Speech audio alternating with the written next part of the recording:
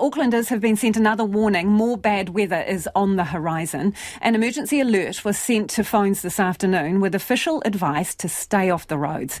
Titirangi in West Auckland is one of the hardest hit suburbs from Friday's deluge. Slips have left houses teetering on hillsides and roads with huge cracks are cordoned off, with some residents still without power and water. Our reporter Louise Tanuth and cameraman Samuel Rillstone have this report. The whole house started shaking as it was being hit by the landslide on the way past, because there were like 6 or 8 big tall trees up there, and it was like an avalanche with the trees surfing on top of the clay. This Wood Bay Road resident describes the huge slip that his 3-storey home is perched on. Their home has been yellow stickered after tree trunks collided with their house, with one tree smashing through a window into an upstairs bedroom and through the roof. The walls and floors have also been badly damaged. We won't get things back to normal till 6 or 8 months, I don't think. These cogs turn slowly, especially through insurance. Tonight he's staying with friends nearby, but with the road cordoned off, he's been cut off from support. I'm blind, and I depend on my wife for transport, but her car's in this garage.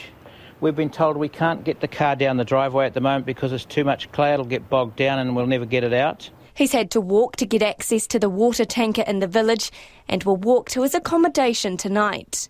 Volunteer firefighters in Titirangi told RNZ they've evacuated about 30 to 40 households due to slips since Friday night. Those slips have left many households in jeopardy. Many are unsure whether they can return home. This is just one of the many major slips down Otitori Road in Titirangi, where locals say they've been warning the authorities about the dangers of the road for years. This major slip behind me has sent a carport and a car down the bank. Local resident Kate Simpson says Otitori Bay Road has been an issue for years. But we've certainly had our concerns, that's for sure. Certain cracks coming up, footpaths, sort of deepening, I guess, from the roadside. It's certainly not looking like it's a great spot to live in right now. It's really sad to see this. And obviously just, being able to come in and out of our road so access is also a problem. Many residents are without power and water. Watercare is warning the Titirangi community to be prepared for supply issues to continue over the next few days, with more damage due to slips and heavy rain to come. In the meantime, there's a water pump station available for residents. We've been out water since Friday and there's no sign of it. Don't know what's going on. We don't really know. We keep getting messages saying that they're going to do the best they can and they're finding faults all the time. So we just have to wait and see. In the meantime, we come down and see my friend here. It's been off since Saturday. Yeah, so we've been showering at family and using buckets and filling up here and but I don't think we've got enough to have a shower now or do a load of washing or anything like that. Our power came back on Sunday afternoon, but no water. So it's just, with teenage kids.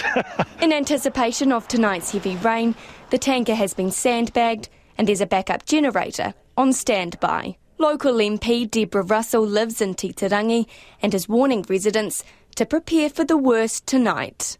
A lot of us are quite nervous. I've been asking people to make evacuation plans and to pack a bag. Hopefully they won't need them, all right? But it's so much easier if you've got a plan and you've got a bag packed, so you get a knock on the door in the middle of the night. If you've got stuff ready to go, that's so much easier. She says a lot of roads that have slips have been repaired in the past, but admits things are not up to scratch.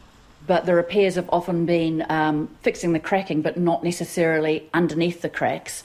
I think it's, there has been a lack of road maintenance. And it's not that people haven't been trying to keep on top of it. The local board does the best it can, but it's got a fairly limited budget.